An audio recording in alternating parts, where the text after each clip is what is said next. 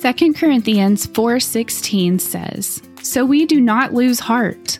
Though our outer self is wasting away, our inner self is being renewed day by day."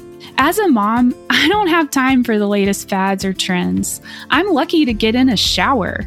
But the Holy Spirit has been refashioning my heart. He's been teaching me what it means to die to myself, to trust God with everything. My marriage, my children, our finances. He's left no stone unturned.